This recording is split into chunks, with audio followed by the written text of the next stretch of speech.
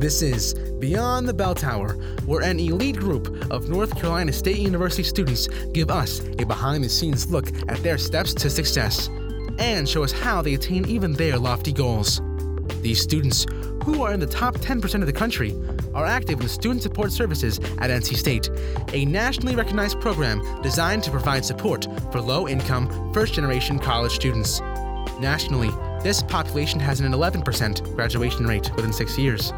The Student Support Services students surpass that rate each year and go on to become doctors, dentists, accountants, and engineers. They work at Google, Apple, and the NCAA. They have earned PhDs in Ivy League colleges. These students go well beyond the bell tower to reach this level of success.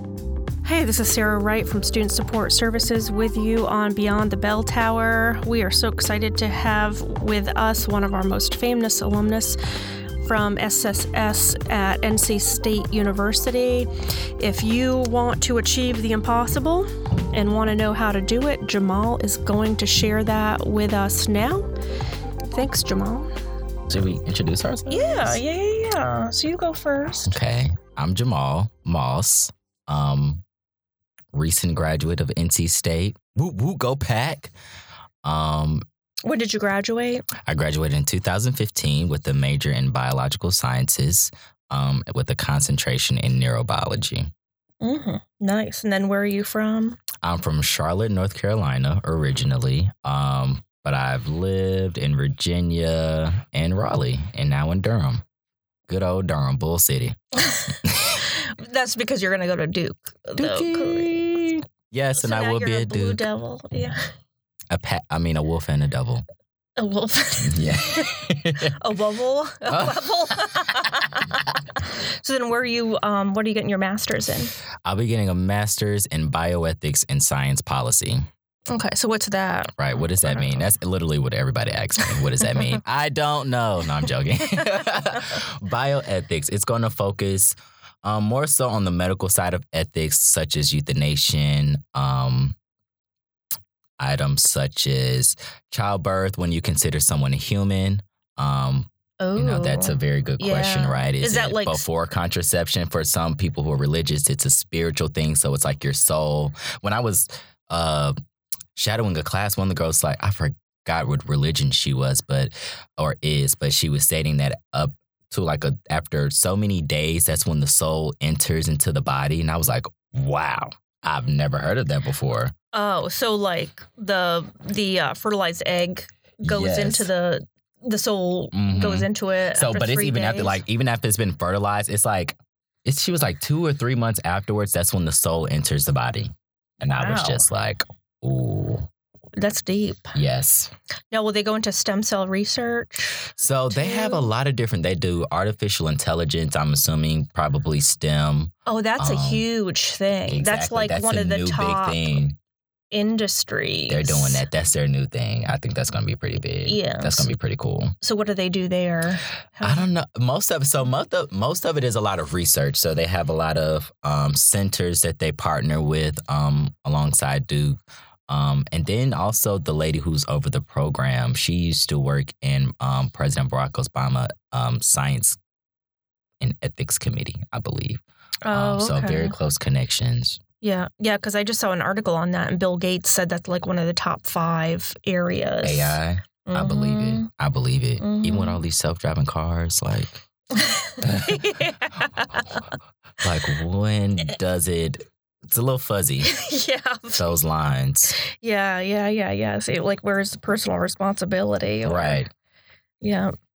So what's interesting though is only 1% of first-generation students actually pursue a PhD. 1%? Yes. What is the 99% doing? Not getting a PhD. Wow, 1%. Yeah. More people do, more first-gen students do go for the MBA. Okay. So at least some type of graduate school. That's interesting. 1%. Yeah. I guess I could kind of see that a lot of people, once you reach college and you graduated from college, you're like, you know what? I've done it. Like, this is what my family wanted. This is what I wanted. I'm done. Which is respectable. Totally. So what's motivating you to get your graduate degree? I would say it's probably a few things. This past year with the elections that have been going on, and just the whole talk of, I guess, not supporting science in a sense, not using the information that we've been collecting to help us create new legislation or any pacts or treaties or anything like that, especially when it comes to issues such as climate change. It's just really interesting to see how for so long we've been making great progress, and then we get, to this year with this current president and everything just like stopped. It just halts. Mm-hmm. So I would say that's probably one of my biggest factors. And then the other factor is I want to learn more so about policy. I figured like they said, if you want to change it, you learn about the policy. And so I want to learn how to implement and influence the policy and change it if needed. No, for sure. So what do you think about the connection between health and then the recent budget with regard to cutting food stamps and Medicaid and Medicare? I think that's tragic. Is that an ethics thing? Or? I believe it's an ethics thing, right? That's somebody's eating their nutrition, that's their food. And even in healthcare, that's an ethics thing as well. Some people may see healthcare as a privilege, but it's not. Like if you're born anywhere, just being a human, you deserve to have access to healthcare.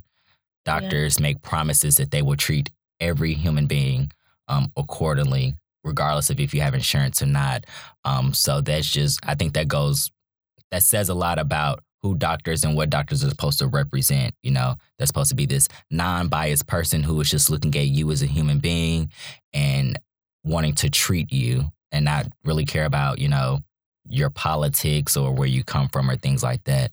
But I think it's tragic that we have these budget cuts, and I feel like for the most part, a lot of these people don't really know how that'll affect a lot of the people who depend on those programs.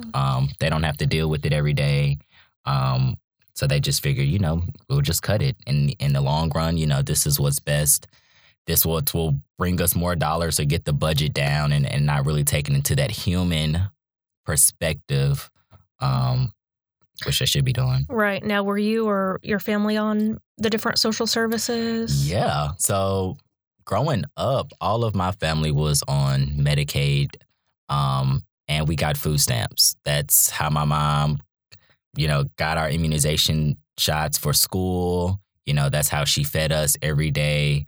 And that's how she maintained our household. And she wasn't ashamed of that because she worked very hard. And I think that's one thing that politicians don't take into account. They think that people are just living off of these things because they want to and that they don't want to work. And that's not the case. A lot of people just need that extra support.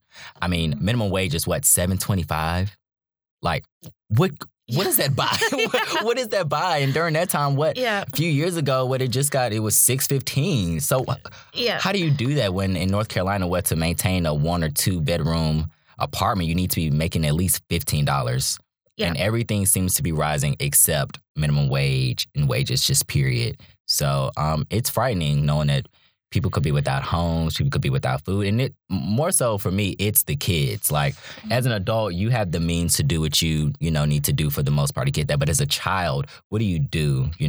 Healthcare, that's the most important time when you should be getting those immunization shots or when you should be getting fed right. There have been plenty of research that states that, eating healthy, of course, or eating the right foods when you're young will determine how you will grow up or determine how your body will develop.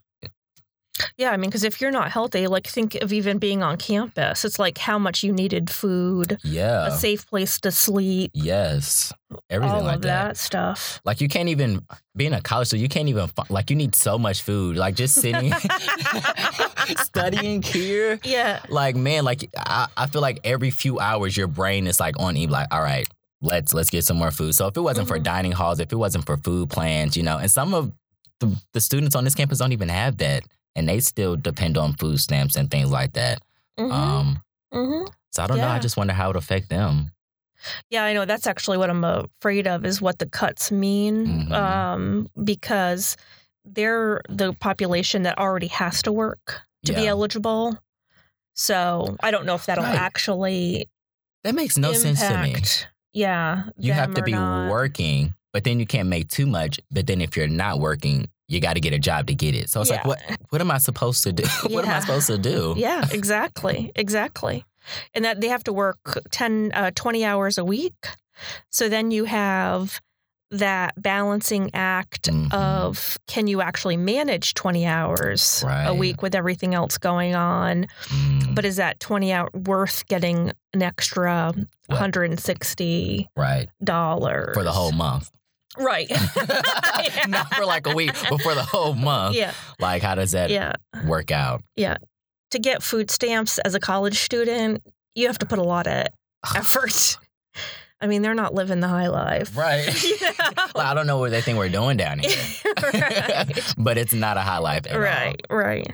Now, what did you do on campus to get resources? At least in my journey, when I started off at a community college, and thank goodness the Pell Grant covered all of my expenses. So that was great. And I lived at home at the time, so I didn't have to pay housing. But I got to get an associate's degree essentially for free. That's something I didn't have to pay for. When I got to state, that's when I had to start getting loans. And then even just trying to understand loans can be kind of overwhelming, knowing that, the loans you get are building interest. When you get out of school, you'll need to start paying on them. But yeah, I did loans for financial aid. And now, have you started paying on your student loans? I have, sadly. Okay.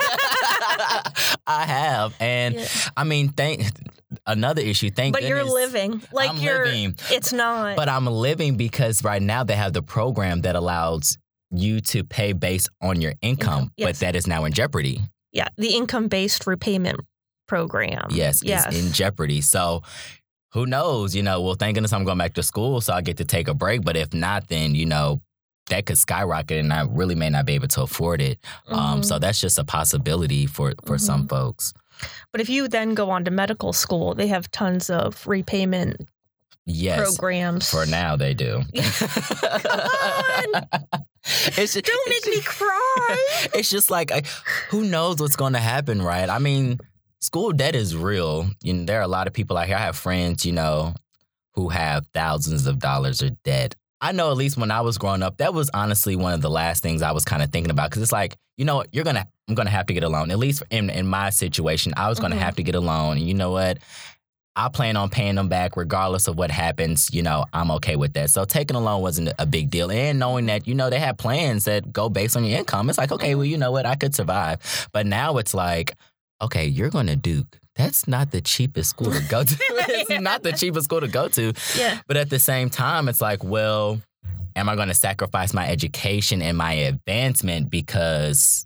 Well, it's the return on investment. Yes. So how much money you'll actually put into Duke, because I'm assuming you have financial aid, scholarships. And so it's like, if you put in $15,000 to a graduate degree at Duke, that's going to transfer into a salary of $80,000, or then it leads you to medical school, and now you're having a salary of $150,000, and paying it. And of course, then it's like no big deal, right?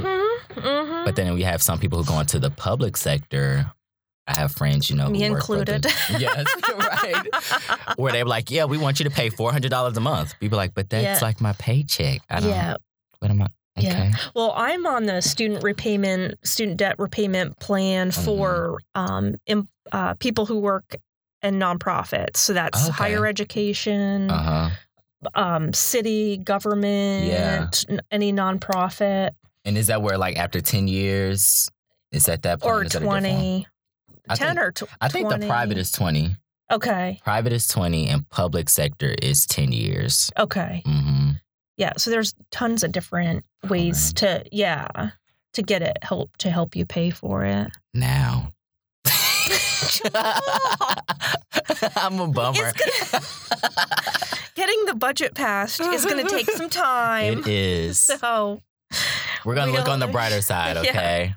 Well, hopefully you'll get your policy degree before they vote on the budget. Blocks. And then you can, go undercover and make some changes. Oh. For sure. Now, when did you know there was a difference between first generation and not? Like, when did you first hear that term? When did I first hear that term? I feel like it was in high school. Oh, you did? Okay. High school, maybe late high school when college started becoming a thing, you go and talk to people that ask you, are you a first generation college student? You're like, what does that mean? Are you the first in your family to go to college? And I guess sometimes that's not something you think about, but when they ask you that, you're like, oh, you're right. Yeah, I am the first person in my family to go to college. And for me, that was a big deal. I have little brothers. I have a mom, come from a single parent household. Going to college simply, even at community college or a 4-year college, just going to college, period, was a big step. Mm-hmm. Now, when did you feel the difference? When did you experience the difference between first gen and non-first gen?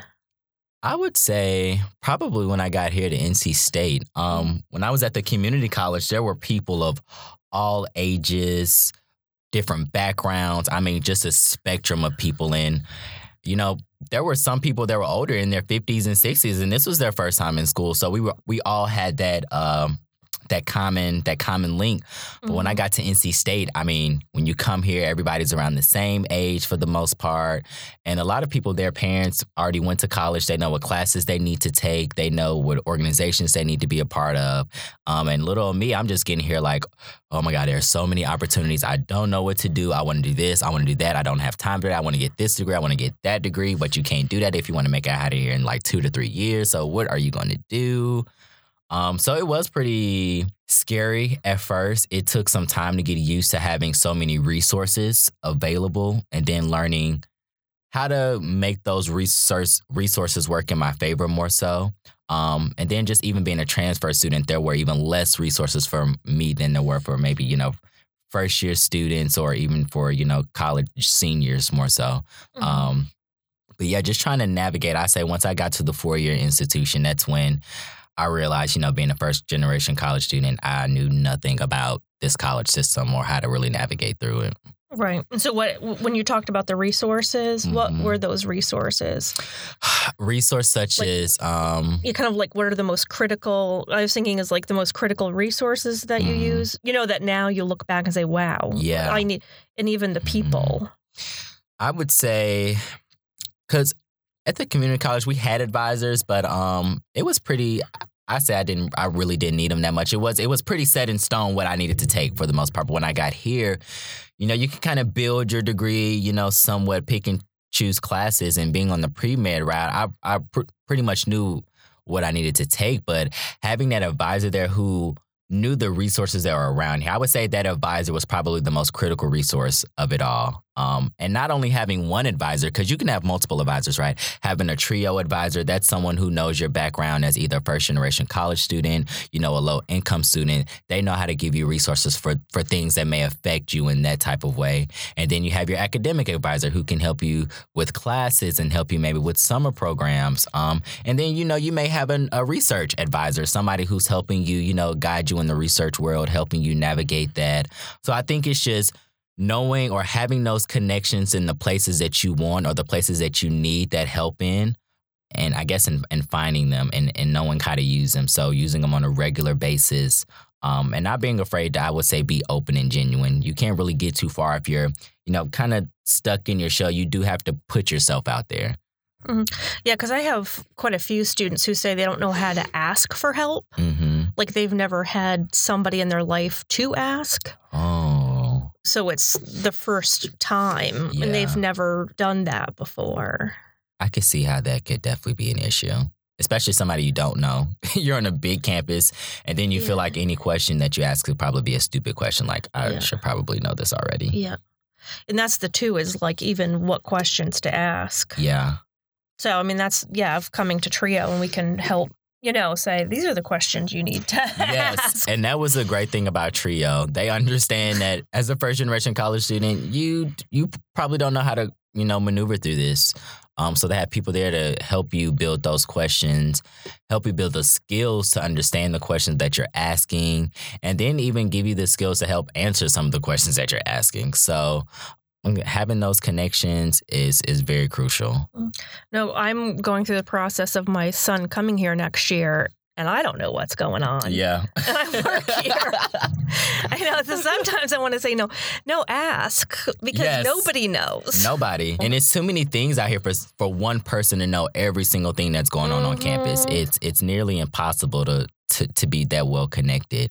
I mean, I'm sure there's some people that are, but it's pretty hard. So being able to talk to people, not being afraid to go out and do that, and putting yourselves in an uncomfortable situation. Because did anybody on campus, when you asked for help, did they tell you that you're stupid or get out of my office or? No, I've never had that happen. And if so, they would have got reported. Okay. I'm like, okay. Thanks for letting me know that. No, I've never had that issue before. Everybody's always been so helpful. Because that's why they're here. Most of the times is to be helpful. Exactly. Mm-hmm. Yeah, especially in the sciences. Yes. They can have big-time jobs. They don't need to be here, working with undergrads. Exactly. Yeah. And especially if you're interested in the things that you're learning about, just go and talk to people. People love talking about either themselves or the stuff that they're working on. That's what my professor told me. He said, if you ever want to get in good with somebody, just ask them about themselves, okay? And that'll open the door to a lot more conversations. And you'll probably find a lot of similarities between your stories. Yeah, Google their name and find out what awards they've won or what research they've done. Yeah. Yes, and they love that. Oh, you okay? Yes, I did write that. Yeah, exactly. The ego is a delicate thing. Mm-hmm.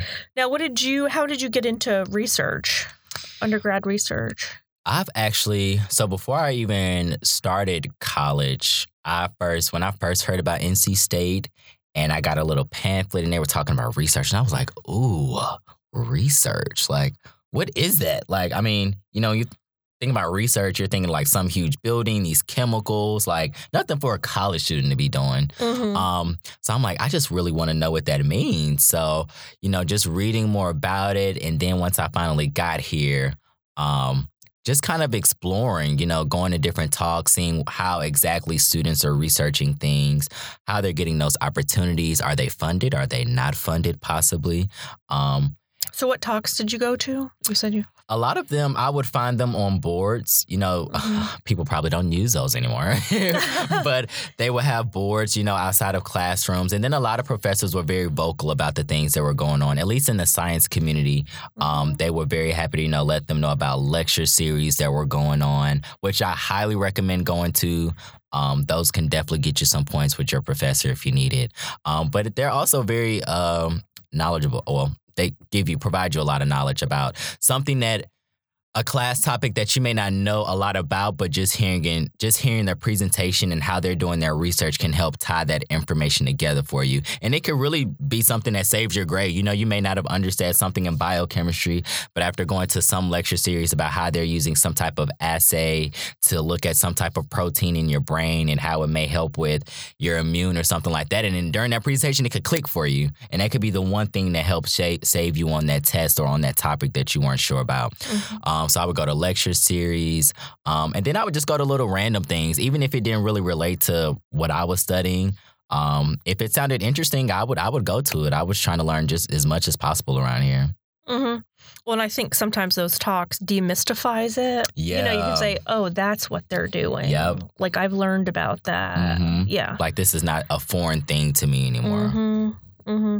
Now, with your summer internships, that's a pretty competitive, or your summer research programs, that's an extremely competitive process of trying to get a paid summer research position in the medical field. Yes. So how did you do it?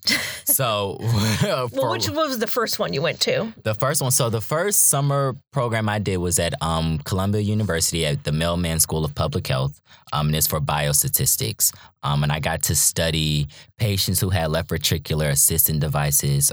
Basically, an LVAD, what it does is it basically reroutes the blood in your heart. If your heart doesn't pump as well, it reroutes that blood so it can supply the rest of your body. And it does so using a motor. So we use biostatistics to just look at certain things or parameters that may cause patients to be readmitted back into the hospital. So I got to work hand in hand with the cardiologist. I got to see an open heart surgery, got to see them implant an LVAD, and I got to spend the summer in New York, which I highly recommend to anybody, okay? That was probably the best summer of my life, okay? What can you tell us about it? First of all, there are a lot of free things in New York you can do. Again, it's just putting yourself out on a limb, to be uncomfortable and to experience something new. Just riding a bike through Central Park, going on different tours, experience different restaurants. And then honestly, just being around a group of people who are different from me. The group of people that I work with all came from different backgrounds. Some of us, come from low income families. Some of us come from middle class. Some of us, not all of us wanted to be doctors. Some of us just wanted to focus on public health. But what was great is that we had a common interest that brought us all there, and we were all willing to learn about each other, and we were very respectful of each other. And honestly, we all still speak to each other. We help each other. Matter of fact, we have reunions for the program, and we're supposed to have a reunion in July that I'll be going to, that they still invite us to. So making those connections, I say, probably was one of my favorite things with doing that program. Now, how did you afford to live in New York City?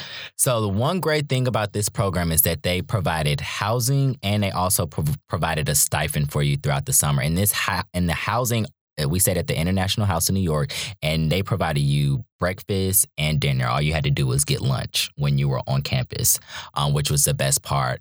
So there are a lot of, at least in the science field, I'm not sure of anywhere else, but there are a lot of opportunities, at least in the summer, to where you can have a paid opportunity. It can be even international. I've had I have friends who've been to South Africa on paid trips. So it's just about looking and getting those resources, and again, using that advisor. Those advisors know that opportunity. And that's how I even learned about mine. She emailed me and told me about it. And first, honestly, I didn't think I was going to get it, but I still applied and I ended up getting it. And of course, in order to be in those competitive programs, you do have to have good grades. But at the same time, you have to be able to tell your story. Now, what was your GPA? What was good grades? For me, right. So when I first got to NC State, it was a little rocky when I first got here. But I think my first year, I ended with the 3.4 or 3.5 my first year. So that's what I would consider good. Mm-hmm. But it doesn't necessarily have to be that. Some programs, as long as it's above a 3.0, don't ever cut yourself off just because, it says a 3.0 and somebody's telling you they have a 3.5 and they're applying. Don't be discouraged. Still apply. Again, it's all about the overall person when you're applying. It's not just about your grades. It's not just about your story, but it's about both of those. So again, being able to tell your story and having those good grades is what doing it. Then being able to relate any experiences that you've had throughout school to the experience that you want to have in that program. Mm-hmm. And also recommendations. Yes, and recommendations as well. Again, keeping those connections. So when I first got to NC State, of course, I didn't really know any professors. So when I had to ask for recommendations, I had to ask for recommendations from people or professors from my old school. So I made sure I kept in contact with them just in case I needed it. And they had no problem giving me those recommendations. But yes, talking to your professor. Again, you don't have to talk to them every day. Just send them an email, update them on what you're doing. If you see something, you see an interesting article. I've done this a few times. I've seen an interesting article that I know that me and my professor may have talked about, or they talked about in class. I'll forward it to them, just to keep that communication there. Yeah, but those references are very important. Right. Now, what did your mom think about you leaving? Well, or you thinking about leaving your younger brothers and your mom for the whole summer? So it wasn't like you could just drive back if something happened, or? So that was actually it was a bittersweet summer because I had to miss my brother's high school graduation because I couldn't afford to come back. So it was bittersweet. But my mom, I'm the oldest of 5 siblings. And I've never been one to be afraid to kind of, go off on their own. I ended up at NC State by myself. And wasn't really afraid to do that. And my mom knows that, even as a kid, she's always been like, no, Jamal, I've never just had to worry about him. He's fine. So, she knew that I was going to a good program. I let her know, I gave her all the information that she needed. And me and my mom, we talk on a regular basis. So it's not like she was concerned or anything like that, but she was fine with it. And my brothers were really excited about it. Mm-hmm. Yeah, they want to see your success. Yes, most definitely. Yeah, like you going out and doing new things helps them even with pride. Yes, definitely. I feel like that I've seen it more so in my younger brother where he wants to go out and not be stuck in the same environment in the same place. And I think that was another great experience about being at that program that summer is just hearing everybody's story and about everything that they've done. It motivates you. Like, man, like you've been out of the country, you worked on that, you're like, man, I want to do all of this stuff, right?